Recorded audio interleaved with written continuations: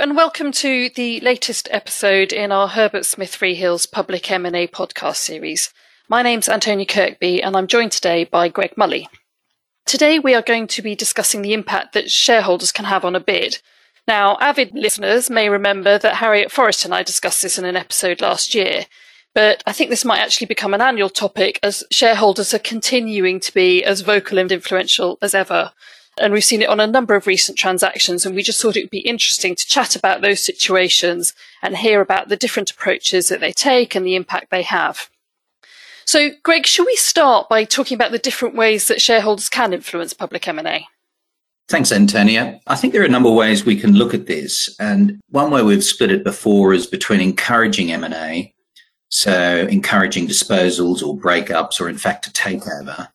Another category of affecting M&A deals that are there, so sweetening the deal or so-called bumpertrage. And I guess the third way is threatening existing M&A processes, so threatening to scuttle the deal, opposing deals or related aspects to them. So I think we can think about them in those three categories.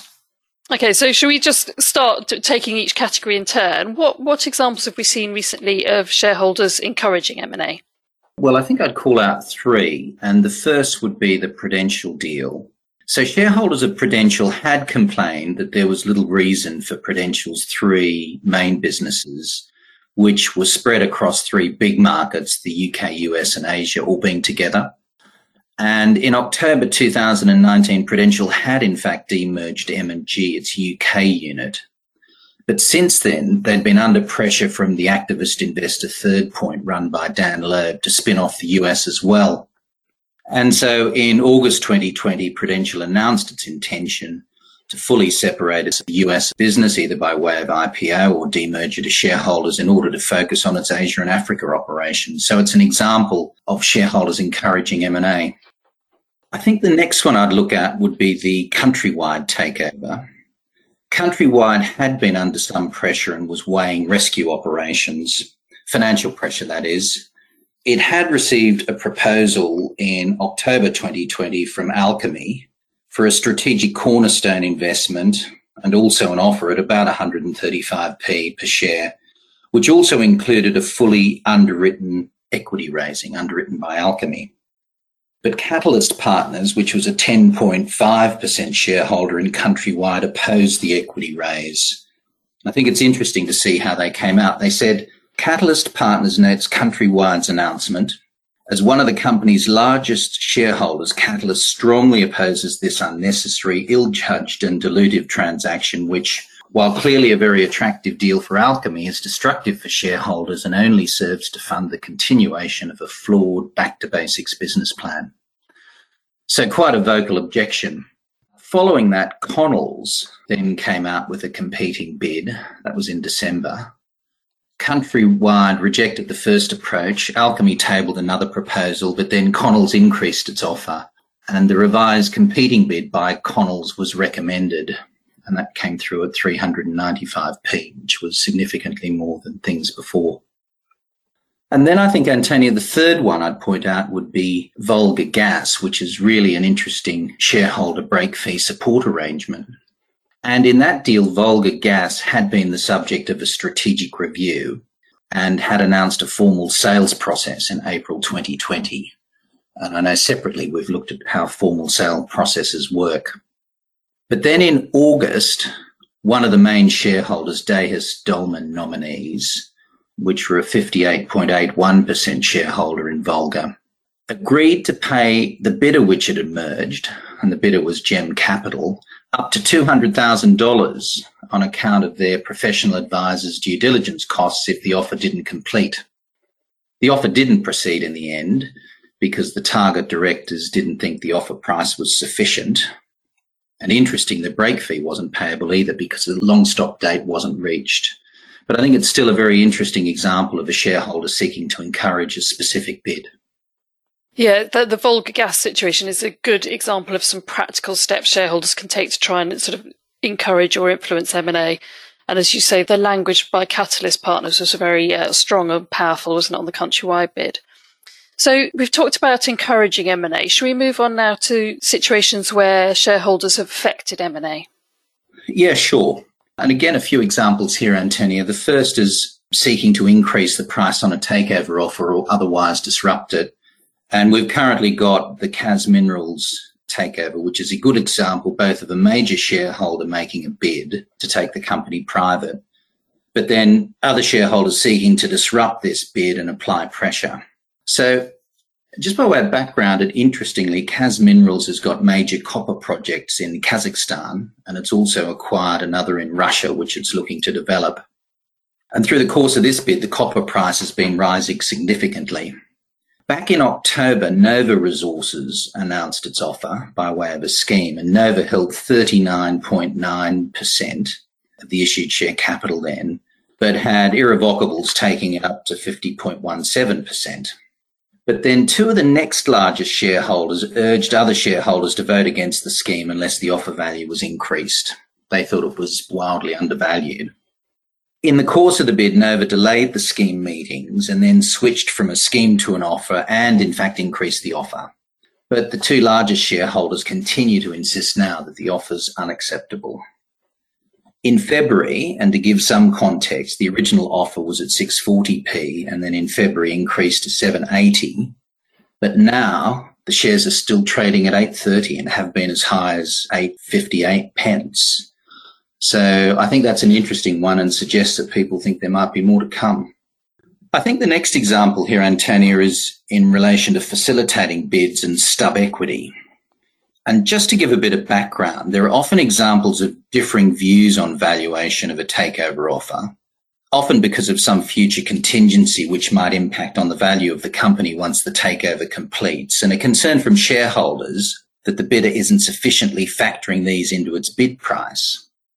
Now, apart from more structured solutions like contingent value rights, which we won't talk about here, what listed bidders sometimes do to seek to address this is offer a share alternative to their cash bid, so that target shareholders can have an ongoing interest in the combined business. But for a private equity bidder, which by definition isn't listed, it doesn't have listed stock in itself to offer. And so what it sometimes does is offer an alternative to cash, which we call stub equity, which is unlisted stock in the target. And even though that's illiquid, it does give shareholders an ability to participate in the business post-completion. Of course, only certain sorts of shareholders are going to be attracted by this alternative, but we have seen a couple of recent examples. And in both cases, these were put in place to win the support when shareholders wanted to retain an interest in the enlarged group. And so the first one of those was the Towerbrook-Warburg offer for A&A.